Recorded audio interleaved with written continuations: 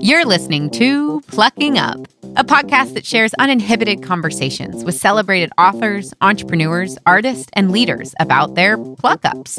Our guests will share their sometimes never-before-told mistakes, rejections, wrong turns, and more difficult seasons, but also how they moved on and up to keep creating and inspiring others to build a life of purpose, passion, and impact.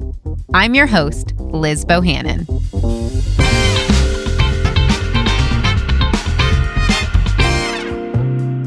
So this episode is really special to me. We actually recorded this podcast back in February, long before our worlds were turned upside down by COVID-19, or what I affectionately refer to as Aunt Rona. Today, you're going to hear my first, but hopefully not my last, in-person interview that I recorded at the Seiko offices here in Portland, Oregon. I had the pleasure of meeting this kindred spirit, Sadie Lincoln. I had known of Sadie because she is this Portland success story who co-founded Bar 3, a fitness company that is focused on teaching people to be balanced in body and empowered from within. In this episode, Sadie and I talked about a myriad of topics, from Sadie's incredibly fascinating upbringing to mommy guilt and to how people treat you differently once you've become a celebrated entrepreneur or leader. We talk about what steps Sadie took alongside her husband, who's also her business partner, to become better leaders in their company in the face of some very real challenges that I am so grateful Sadie shared with us. Please stay tuned until the end of the episode to hear a message and update from Sadie on Bar 3's plans to reopen and to adapt in this new world created by COVID-19, as well as the company's commitment to address systemic racism in our country. There's a lot of good stuff here, so let's get going.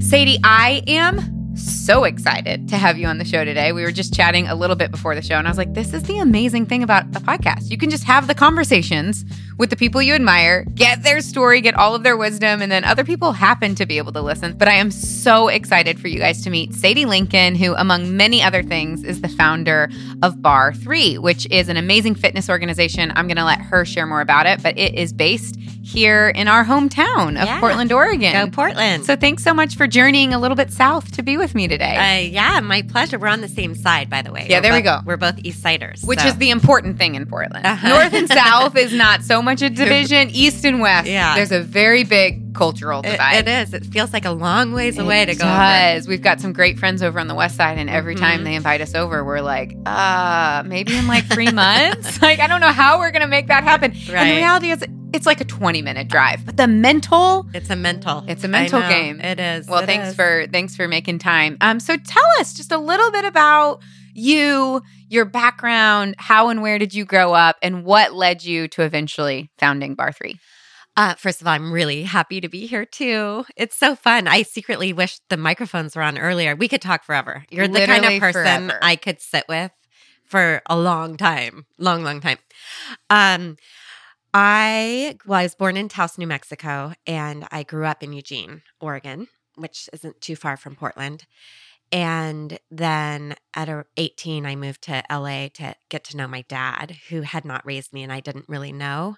I grew up in what I now realize is an alternative environment. To me, it was my normal. I love that. When did you realize that it was alternative? And tell us a little bit about what made it alternative. Okay. So first, what made it alternative is my mom in the late 60s became really good friends with 4 women, and they were part of the counterculture, meaning they dropped out of mainstream and were in a process of discovering a new way of living that was in alignment with their core values. And some of those core values included nature and a commitment to looking inside for answers. And specifically through dream analysis, they were really interested in Carl Jung.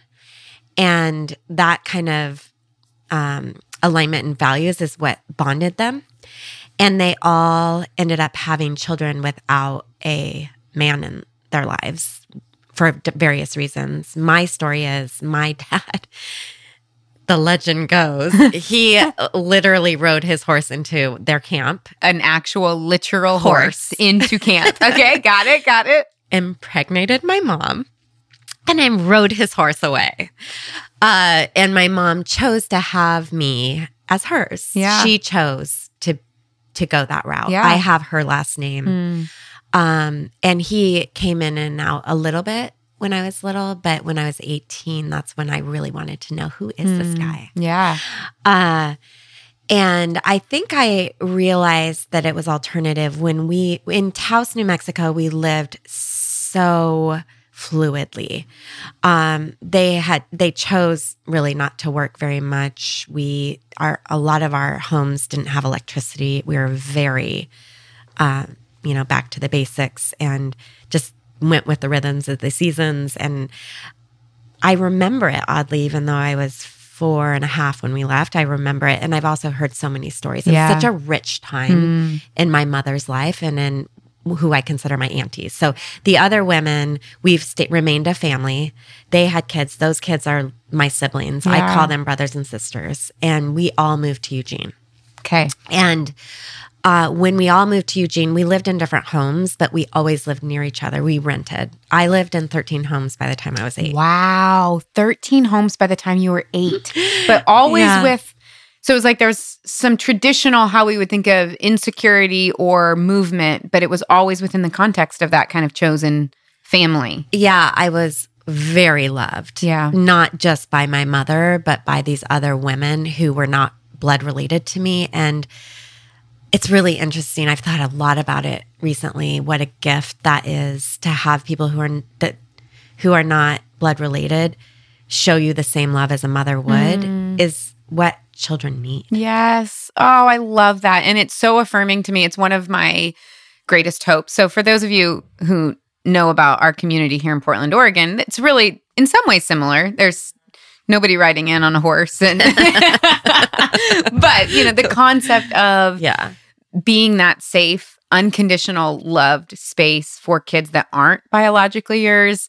Our kids are all still so young right now. And so obviously, you can see it, but it's like the effect that that's going to have. But it's like one of the things that I look forward to most is, I've got 2 little girls on our property that are not mine biologically that I love as if they're my children. And I have boys, and just like thinking about them being teenagers and like what will be the truth that of course their amazing mothers will have told them since the day that they were born, but that having someone that isn't their mom speak that over them and tell them that they are worthy and show them the things about them that are so unique. And that's like one of the things that I'm like most excited about is cultivating those relationships with these kids that aren't mine. Well, and it's such a gift. You're giving them such a gift. It is such a gift. In my darkest hours when I don't feel lovable or I have inner critic on an all-time high, I think about those moments when I was young, when Lois, for example, who's my godmother of the group,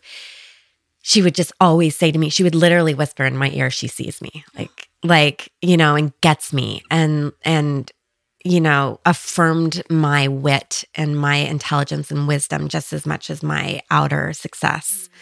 And I heard it more clearly when she said it versus my mom. Why do you think that is? Because she didn't have to. My mom, it's like blood. I mean, blood, and I look a lot like my mom. You can't help but project on your own child, right? We are just so similar, the two of us. So from here, I'm like, of course you do, Mom. Do you think there's like a little bit of the ego element of like, I am a mini person, this child is the product of me. And so of course I want her to feel loved so that she's like, successful or grounded because that will reflect on me as like a parent. And it's very complicated. It is complicated. And it's good to be aware of that as a parent. With my kids, I've become more and more aware that I do that. Yeah. And not intentionally, totally. But I do that. And I think if we can just acknowledge it, that it's like, that's not a terrible, like you're not some, weird egomaniac. You're just like a normal person. I feel like what that will do, and I say in the future because I'm not quite there as a parent yet, is it will give me the freedom to say like, it's okay for other people to step in and meet a need that maybe for whatever reason I can't because I'm your mom, but you might be able to hear that from somebody else. But I feel like it takes someone who's very grounded to not be threatened by that. That like someone else is going to take my job or like be their person and I'm their mom and I'm the most important person in their life, which in many ways, I'm sure your mom played that role, but you have to be really rooted, I feel like, and secure in the role that you play in your kid's life. That was interesting for me when I first had my 2 kids and just growing up, raising them. Because I was raised in such a generous environment where the baby was passed around all the time. Yeah. All the moms were so generous with their own children in that they let other people be a part of the raising. And to be around possessive parents, it's been interesting for me. Yeah. And I'm not in judgment of it, but that is the norm to be really like, this is my baby. Mm-hmm. Yeah. And so it's just been... That's so interesting. I think about it a lot. Like, so I travel a fair amount and I've got 2 young kids. And I've, had this thought before that, of course, it makes me sad to leave them. I actually, frankly, knock on wood, 3.5 years into my parenting journey. And mommy guilt is just like not something that I struggle with very much. That it's like, no, guilt is when you're doing something like really bad or wrong. And like, working and providing for my family and doing something that I really believe is making an impact in the world, like that's not wrong. Now, I might be sad, and I am sad when I leave my kids or I like miss them. I think that is something that's so important for women, specifically moms, to realize like not every negative emotion you're feeling is guilt. Like we have such a strong narrative around mommy guilt that I feel like it's the moment I feel something negative and it has to do with me and then my kids, it's like, I'm feeling mommy guilt. And it's like we're becoming these like one-dimensional beings that are either happy and content or like suffering from, this enormous case of mommy guilt. And I'm like, we're keeping ourselves from feeling so many emotions. Like, can we tap into that and say, is it guilt? Is it sadness? Is it longing? Is it fear? Is it anxiety? Like, those all might, and getting more nuanced with actually like, no, you can feel more than one emotion as a mom could be really helpful. I wonder if guilt is even ever the core. I think there's always something underneath guilt. Mm-hmm. Why do you feel guilty? Yeah. Like, what is it underneath the guilt? Yeah. That there's something there. Totally. Usually. Because we can't feel guilt without there being a standard that's been set that we feel like we're like not meeting. Right. When I travel, one of the things that I think about is that by stepping out, I actually am allowing, first of all, my husband and my partner, like to cultivate a level of intimacy with our kids that I think would be more difficult if I was around all of the time. Yeah. Kind of assuming the role of like, I'm the primary child caregiver. This comes more naturally to me. I have the, especially when they're really young, and thinking about the fact that there are other people that are able to like be that space for them to feel safe, to feel loved. And I will say from an ego perspective, it can be difficult. Yeah. You're like, I want my kids to like fall apart when I'm gone because there's something that feels good about that. Mine never did. Yeah. And they also preferred Chris when they were little. Okay. And cuddled more with him and would like jump in his arms when he walked in. When I'd walk in, they're like, hey, mom, So I remember being so wounded by that. Yeah. It's interesting. Yeah, but then it's like in hindsight, totally. That it's like, why do I want, it's like pretty twisted if you think about it. That it's like, I want my kids and my home life to fall apart when I'm gone. Right. They'll suffer so that I can be like, look how needed I am. As opposed to when I leave, like at least my 3.5-year-old, same. He's just like, cool, mom, where are you going? Are you going on an airplane? Can I get a cookie? Like it's just very like, great, life is going to go on. And when you come back, that'll be great, but there isn't this like gnashing of the teeth and like the world falling apart. And then I'm like, that's like, ultimately, that's what I want for my kids more than anything, is for them to be able to go in the world and feel a sense of like, I'm loved, I am safe, I can be flexible, we can do hard things, and then we're all back together again, like, great. But it's just so the journey of schlepping off of our egos and our insecurities, it's an interesting one. It's a practice. Yes. So you grew up in the context of community. When you were 18, you went to go find your dad. Yeah. Then what happened? I enrolled in Santa Monica City College. Okay. And that was the loneliest era ever. Wow. I was so raw and insecure and vulnerable in LA. Coming from Eugene, Oregon, from this nurturing environment where I was told every day how wonderful I was. And, like mediocrity was definitely celebrated in my family. There was no pressure to succeed. Okay. Zero. Okay. Zero pressure to succeed. So then you get to LA where everyone's awesome. everyone looks awesome. And I enrolled in City College, where it was really hard to connect with people. They were mostly high school friends that already had a clique. Okay. They Ooh, that's obviously tough. weren't living on campus. It was an older demographic. Yeah. And I was living with my dad and his new wife, who was recently pregnant, not really welcomed because, of course, I mean, it was a surprise for her, I think, to have this 18-year-old come. Yeah. And I did make one really good friend at Santa Monica City College. Her name was Ju. And her sister taught me to study. Okay. Like, that's when I just hunkered down and realized I need to get good grades. I want to go to UCLA. So I initiated that. I moved out of my dad's house and initiated that for myself so I could be in a more social environment. And then things started to perk up a little. Yeah. And that's actually where I discovered fitness at the John Wooden Center in UCLA. Ran the fitness instructor training program, really found a sense of community and connection there. And yeah. Do you think that the fact that however many years later, your life is obviously your company is in the fitness industry, is that because the first place, once you left home, that you experienced real community again was fitness? Like how big of a link do you think that is? It's big. It's a big one for me. And even though I had a group of friends, none of them were into fitness. They didn't come to my group exercise classes. I felt a part of something. I felt like I belonged there. And there is something to moving in unison to music that is so healing. And growing up as a kid, we did that all the time. We called it boogie parties. I grew up with music in the background. Yeah. We always had music playing and we were always dancing. It was women and we were dancing. It was boogie parties. And I really think group exercise for me felt like that. Totally. You know, it was predominantly women all and moving, feeling good together, that sense of connection and community. That's really powerful. Okay, I want to talk about mediocrity being celebrated. So in my book, Beginner's Pluck, I have a whole chapter that's called Own Your Average. Oh, I love it. And the whole concept is like, over the last, 10 years in kind of the self-help movement, there has been this real movement towards you're special, you're more talented than you think you are, you're smarter than you think you are. And in order to be successful, you have to believe that about yourself, that you're above average. And then you have to go out in the world and just own it and then prove it.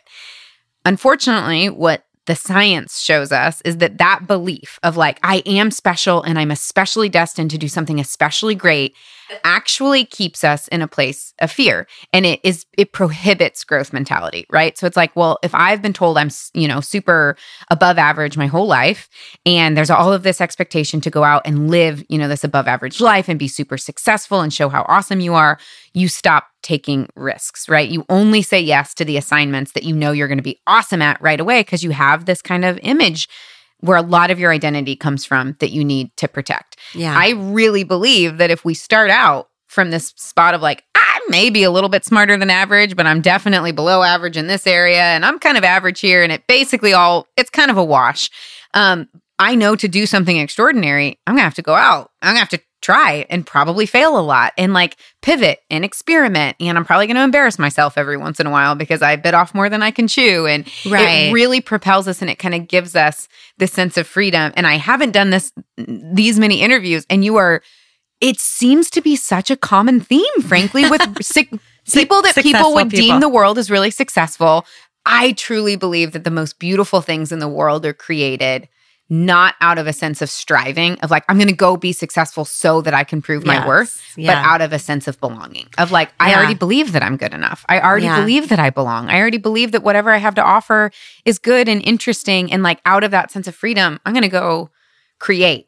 So talk to me a little bit about how that manifested in your growing up. So I think you called it a celebration of mediocrity. Yeah. I mean, kind of. We didn't focus on external measures of success. Okay.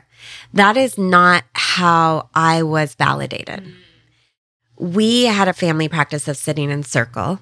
And part of circle, it was not about, so tell me about, gosh, you got all those A's. That's so awesome. Tell me about your sport. Tell me about your lead in the play. It was never, ever about that. It was about, a lot of times, did anybody have a dream?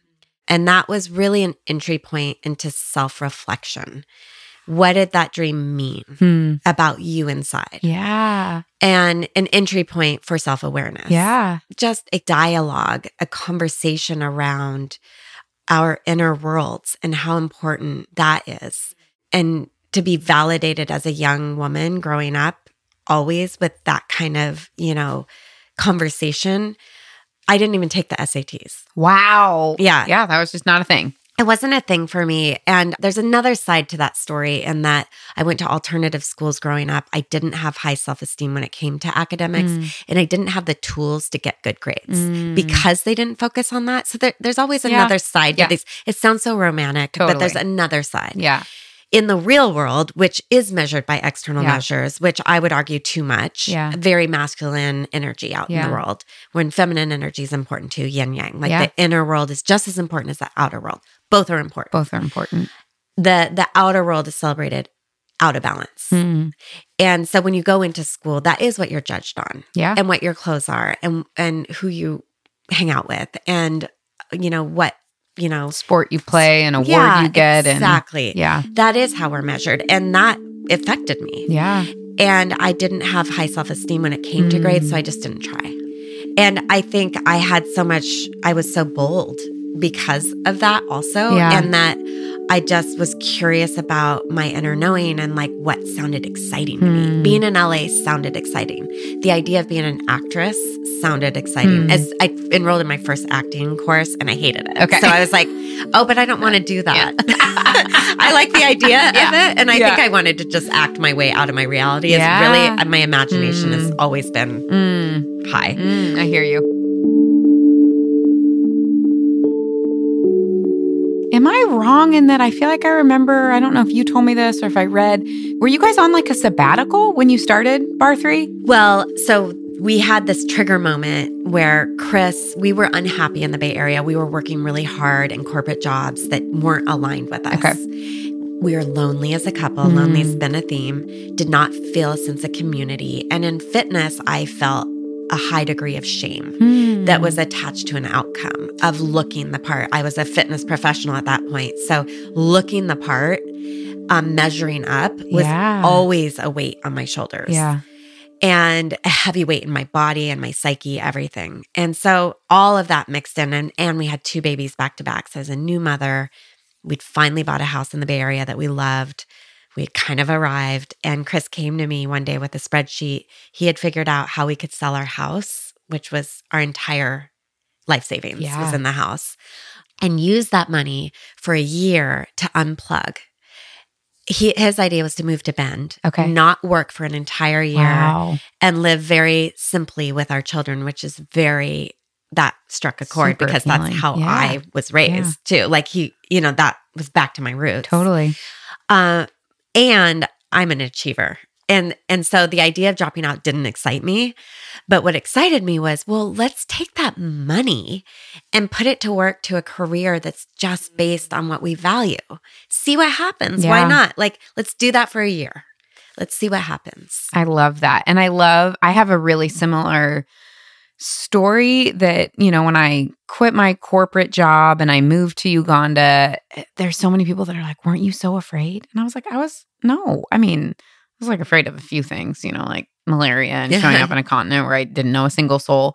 But really, like, there was this sense of freedom that it was just like, what do I have to lose? And just like a curiosity. And I will say, and a big reason why I wrote Beginner's Pluck was because I found that 10 years into my career, I was afraid that all of a sudden there was all of this expectation and there are people that are looking at you and there are, now there are like budgets and 401ks and health insurance premiums and investors and burn rates and all of these things. And I was what was I like? What was my mental state when I just was like, I don't know. Let's just let's see what's there. And being realistic that it's like, I can't show up to work every day now and be like, I don't know. Let's just like see. Well, I think that curiosity is so liberating. Yeah. Also a practice. Yeah. I have the exact same experience. once I got in and once we were official and we were successful, all of a sudden my inner critic, that's maybe where the fear started to come in. Me too. Is, am I enough? Am I enough? I need to know all the answers. Meetings stopped being interesting and exhilarated. They started to be tiresome and stressful because we lost the curiosity, the asking the questions. Yeah. Instead of, ending sentences with a question mark, which I used to do. Like, I wonder if we did that, how that would feel. Yeah. I wonder if we didn't do fitness the way we were raised in the fitness industry to do. Let's try that. Yeah. We lost that. And we started to say, this is how we need to do it, period. You went from being someone who was just curious and wanted to build community and rethink fitness and maybe get to spend more time with your kids to being like Sadie Lincoln, the CEO of Bar3. And once you start to adopt titles, rightfully so, a lot of baggage, I think, can come with that of like, well, this is what it looks like to be a successful CEO in this industry at this growth rate. Did absorbing the other people's opinions of what that meant for who you were affect you at all? I think more importantly for me, it's how people started to treat me. When I was open Bar3, the first studio, I was checking people in, teaching most of the classes, holding babies in childcare. Yeah. I was with the people. Yeah. Yeah. You know what I mean? Yeah. That's how people saw me. Yeah. Is, oh, she's just like me and we're in this together and I want to support her business. This is amazing. And then I became successful and celebrated as an entrepreneur and put in a different category. And I lost that connection with people. I think how people see me has changed to this day. Yeah. When I walk into a studio, quite frankly, there's a different energy and it's nerves. Yeah. She's here. Yeah. Yeah. The founder's here. The CEO's here that I heard on the this and the that and I saw on the this and the that. Really, it's still just me. I still want to hold the babies. I still want to help you behind the desk. I still want to take class just like any other client. I have an aching back too. I'm stressed out too. Sure. Like that's where the lonely comes in. Yeah. But I understand it on the other flip side. I totally get it. Totally. It's both and. Both that it can be and. super lonely, but also this is kind of how things work. And there are good things and appropriate things about those, just like leadership and boundaries, but also hard. Yeah. And then all that energy around me, how people see me is I was blind to. And I had a consultant recently tell me when it comes to punctuation, for example, he said, anyone in your role in an environment that you have, like you could go in a room and say something with a period and everybody leaves that room thinking you said it with an exclamation mark. And he gave this. Interesting. Yeah, and it's so interesting. Meaning that you said it more passionately or more committed or just like okay. He gave me an example because he had a high C-level position in a company. He walked in and he loves brown rice tea. He loved the brown rice tea. And he just walked in and all of a sudden the brown rice tea wasn't in the thing. So he just walked in and he's like, hey, where's the brown rice tea? I miss it, and then the memo went out. We need brown rice tea. Okay. And he walked into the storage closet like a month later and it was just the shelves were filled with the brown rice tea. Wow. And he's like, whoa. And he went back to investigate. He said, that's a lot of brown rice tea.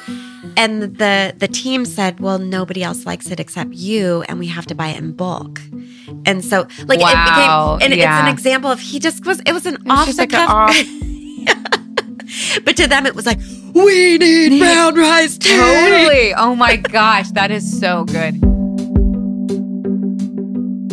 Not only are you a successful CEO, you are a lifestyle and movement leader. You've become an icon in the industry and you represent a way of thinking, I would say, beyond fitness.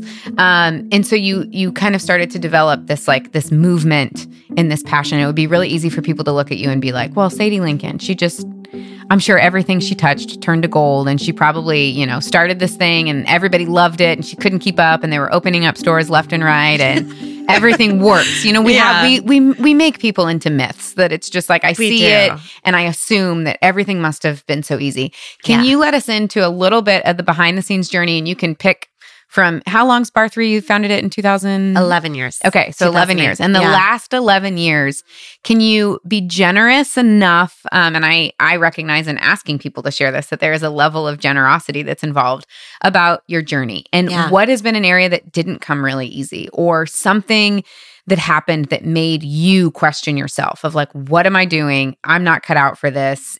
Whatever the narrative was, because my hope is that when people hear the show and they're out in the world and they're creating and it's not going well, they're not getting the reception that they hoped. Maybe they're facing a roadblock that feels really hard. It's so easy for us to tell the story of like, well, it's hard because I suck. It's hard because I'm not good enough. It's hard because nobody cares about what I'm doing. Yeah. And my belief is that if we can build up enough people who are like, I'm out in the world and I'm creating cool stuff. Also, it's really hard. Yeah. Also, there are times where it didn't feel like it was working. There was an era in Bar 3 where I was struggling and I didn't want people to know because that's not what successful people do when they achieve. Yeah. And I was so rooted in my identity of being a beloved leader because in the beginning I really was. People were attracted to the fact that I was a mom with 2 little babies, put her life savings to work teaching all the classes. Like that drew in my initial team. Sure. I was one of them. Yeah. Then like fast forward, I'll never forget the first birthday party I wasn't invited to in the office, right? And like I wasn't one of them anymore. Like we had gotten to this point where it was like, I'm someone different. They're all good friends. Yeah. You know, and I just struggled silently around that, not knowing how to navigate that. Yeah. And then still identifying though with beloved culture. We're so awesome. We just keep growing organically. Yeah. Like we didn't have the real struggles that I heard everywhere else. We got all the awesome PR, tons of community involvement. Layer after layer, we're growing. And then layers of skill was needed to be able to scale the business, but we didn't have it in-house. But I was so loyal to that feeling of camaraderie that I lost sight of that I need to serve Bar 3 and the platform and figure out the right leaders who are equipped to do that and mentor the ones who aren't. Yeah. And I didn't know how to do that. Yeah. One thing led to another, and we had our big culture hit, and it was like an earthquake. Really? Yeah. It hit super hard, and we had to lay off like 8 people, which was horrific because we'd never done that, first of all. And we were all really, I would say they were all really close. Yeah. And so that went through the entire organization. Yeah. Again, didn't know how to lay off people. You know, this is all new for me. Then after that, the low was one of my team members, Nicole, who you know. Yeah. Was relatively new, and she came into my office and she said, we are having a culture crisis. You know this, don't you? And I was kind of like, yeah. But I hadn't, I was hiding it. Yeah. And she suggested we do an anonymous survey just to figure out what the heck's going on. Yeah. Great idea. Oh my gosh. Which had to have felt awful to have someone walk in your office and say, we have a crisis. Yeah. But to do that out of a spirit of like, there are people that point out problems because they get satisfaction of saying you're not doing it right. And then there are people that point out problems because they say like, we can be more and we can do better. And I want to be a part of moving us in that direction. Right now, my role is to say what this is. Like, what a gift. Yeah. And my pattern was to just please people. Yeah. So when we were having culture issues, like there were some team members where I would just keep wanting them to like me. Yeah. So I'm like, well, I'll give you this. I'll give you that. What job do you want? Like, I would just keep pleasing them. Yeah. Because I was so afraid of facing conflict. Yeah. And I honestly, I was afraid of not being liked. Yeah. Yeah. And how conceited is that, first of all? Like, and ego driven is that? I was putting my own company like at risk so people liked me. I mean, really, and it's the greatest gift to know this now about myself, that is my motivation often, and I need to keep myself in check. Yeah. And it's so human. Oh, it's and totally so many human. of us do that. But it is. It's like that need to be needed, the need to be liked, the need to be beloved. And during this whole era, I looked like I was the most liked person on the planet. I had just been on How I Built This. Like from the outside view. So it's a lesson of when you see people when they seem like they're just on their A game. Yeah. That was the lowest low. Wow. I was on my That's so hands and powerful. knees. I was not okay. Yeah. Like not okay. Hard to get out of bed, crying all the time, deeply insecure. So then I was acting really like I wasn't a very fun person to be around. Yeah. The punchline is the results came back, and a lot of them were pointed towards me as a leader. I literally Brutal. feel nauseous right now. Can you take us back to that? Like, what was the story that you told? What were the emotions that like? Well, it was like the 5 stages of emotion, Yeah. fear, anger, disgust, whatever they are. Yeah. But I would say it was at Yeah. first, like the first kind of stuff that came through for me was anger and resentment. Like, how could they? They don't understand. They don't know that I've been paying myself and not paying other people. And my story, right? My narrative about how could they? I've given them so much. I've done, that story. So I had a choice in that moment to continue with that narrative. Yeah. And that narrative would have led me, honestly, probably to selling the company. Wow. I'm out. Yeah. Yeah. I'm out. Yeah. And I had help around I had a team of wonderful, my entrepreneur group, it's EO. I have 8 people who also own their own companies, and we have a support group every month. Yeah. I sent out an SOS text. They came to my home, held my hands. I literally have goosebumps. Look at my arms They right brought now. me tater tots, my favorite food. And they literally held me while I wept and helped me through the data. One of them happens to own a research company. So she helped me through the data and to look at it less emotional and more productive. Yeah. And one of my guys he's just so amazing. He said to me, we experienced share versus advice giving. He said, wow, I had something similar happen. And, I decided to really come to my team and share with them where people saw that I was falling and own it and just be honest with them about that. And I just looked at him and I'm like, yeah, that's who I am too. And that's what I need to do. The other guy in my group said, do they know what it's like to be a CEO? Do they even know what it is to be a CEO? That was a good question. Yeah. No. Yeah. No is the answer, because you don't know until you are. Right. And a founder, as you know. Yeah. So I decided to read the data, get it productive, put it in a format that was digestible, and sit on the hot seat and share it with our home office or all our team. And Chris and I, my partner and I, were married, and we run the company together. We decided to put ourselves on a plan to better ourselves as leaders based on the feedback with KPIs. So we met for 3 months after on a journey to show them how we were changing as leaders based on the data. Yeah. That gave everybody in the office permission to do the same, right? That opened us up as a growth mindset company, a company that's allowed to fail even when you're the CEO. Yeah. Allowed to fall on your knees, as long as you look at that and say, what did I learn from this? Yeah. Please, team, support me in this very vulnerable moment. Yeah. Compassionately. Yeah. Because I too am a human being. Support me in this very vulnerable moment. Yeah. Compassionately. Because I too am a human being. If we can look at it just like an injury in the body of curiosity, what can I learn from this moment? How can I grow from this moment? And it's hard to see when you're in the goo, when you're in the yuck, when you're so alone and devastated. But even just a mantra that there's something good on the other side of this. I don't know what it is. Yeah. And it's hard to even imagine. Yeah. But there is something so good on the other side of this if I don't run away from it. Yes. If I hit it head on. Yeah. And it's impossible to do alone. We heal in community. Yeah.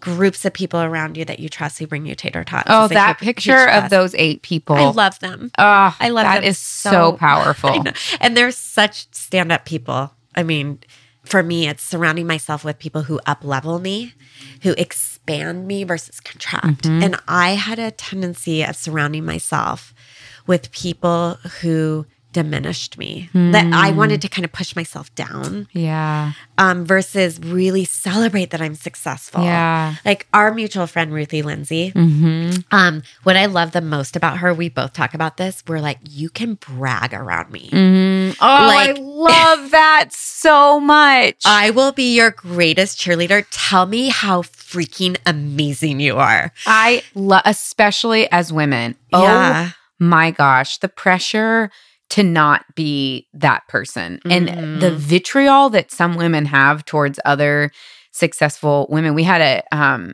whole thing in our community. I would invite women. So we do like monthly webcasts. We have our whole community of sellers that are out and they're selling the product. And they would be just killing it, like building teams, high sales, awesome leadership. And I would invite them on to the webcast and be like, tell us, like, what are you doing? Share it with our community. And it was so common that women would go, well, okay. I mean, honestly, first off, I just want to say, I think I got really lucky. And I would get so angry because I'm like, that isn't luck. Like, you're saying that because in order to feel liked or loved, you think that you need to say that because you need to take away any sense of I'm bragging, I'm, too excited about my own success. You're going to blame it on luck so that you can be liked. Here's also what that's doing to your community of women that you do love dearly. You are making your success actually impossible for them to like learn and grow from because you're blaming it on luck instead of saying like, this is what I did. Like here's my tactics and here's what I did. It had nothing to do with luck. It had everything to do with I was super bold here and then I took a risk here and then I got knocked down over here. But then I surrounded myself with 8 people and 8 tater tots and got back on the horse. And ultimately, it's such a more generous way of living and being to own your stuff, good and bad, so that you can share that with others. The minute you say like, oh, well, I'm just super humble and I think I just got lucky, it makes what you're doing to other people totally elusive. I think on the other side of that is being self-aware and honest and humble about being on the other side of that. Yes. So because until we create a culture of women that are like what Ruthie and I say, like we love each other because I'm like, me too. Like you can totally brag around me. Yeah. Because I love you. Because I love you and I'm secure in myself. Yes. So just noticing those times when we're in groups of women, like at book club, on the playground, in the hot tub, wherever you are with a group of women on a walk, like pushing other women down, or when someone's talking about their success, what is your true reaction? Yes. Are you asking more questions? Are you reflecting back their success? Are you truly there for them in the moment when they're winning? I think that's rare, sadly. I do too. Oh my and it's God, something that I feel like I just had the weirdest aha. So when we're successful, we act like we're failing. And when we're failing, we act like we're successful. It's so true. We've got this all wrong. That is so good. We have got this all wrong. I think people only see the outside of the leadership journey, of the accolades, of the, whatever, the success metrics. Totally. But it's like, if you are in it just for you, I know very few leaders who could handle it because it can be it is such a journey. But I feel like the thing that kept you in was being like, it's not about just me. It's not about me waking up and feeling affirmed every single day. And, it's actually about this bigger thing that we're a part of. And I know in my own self, one of my mantras is like, if the story has me at the center, that's a really small, boring story. Like, I want to be a part of something that is big and beautiful and that encompasses other people and their stories and the impact that they're going to go out and make.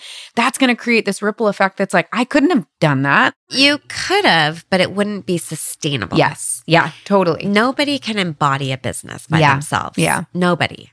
And those that do perhaps are narcissistic anyways and not, it's just not, a very fun company to be a part of, right? Yeah, totally. I think the other side of it not being just about me, being about the platform is then how do I serve Bar3? Yeah. And when people think of a CEO, they have an imagined ideal about what a CEO is that is different than me. And I need to be okay with that. I know my unique genius that I bring to Bar3, and that's what I'm going to focus on. And that's where I am the most alive, and that's where Bar3 thrives. And that's true for everybody that works at Bar3.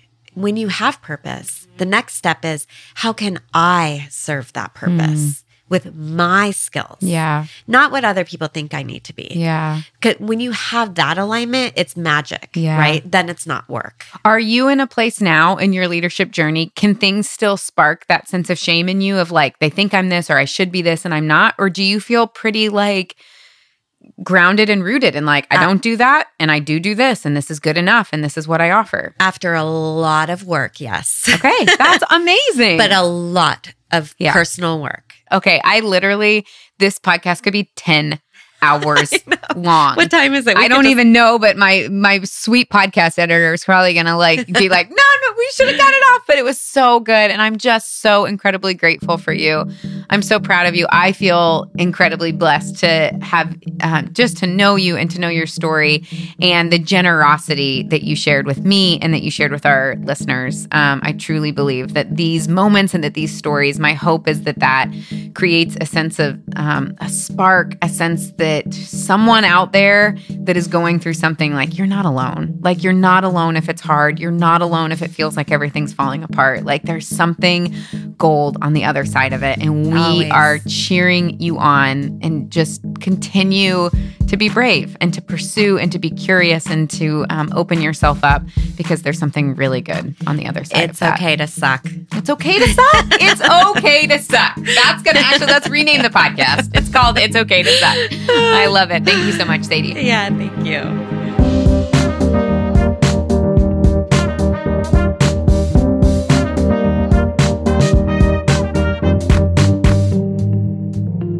Oh my goodness. I really could have talked to Sadie all day. So much wisdom and experience and vulnerability and curiosity. I hope that you feel encouraged and inspired and a little bit less alone. As I mentioned at the top of the episode, we reconnected with Sadie regarding Bar3's commitment to address systemic racism in our country.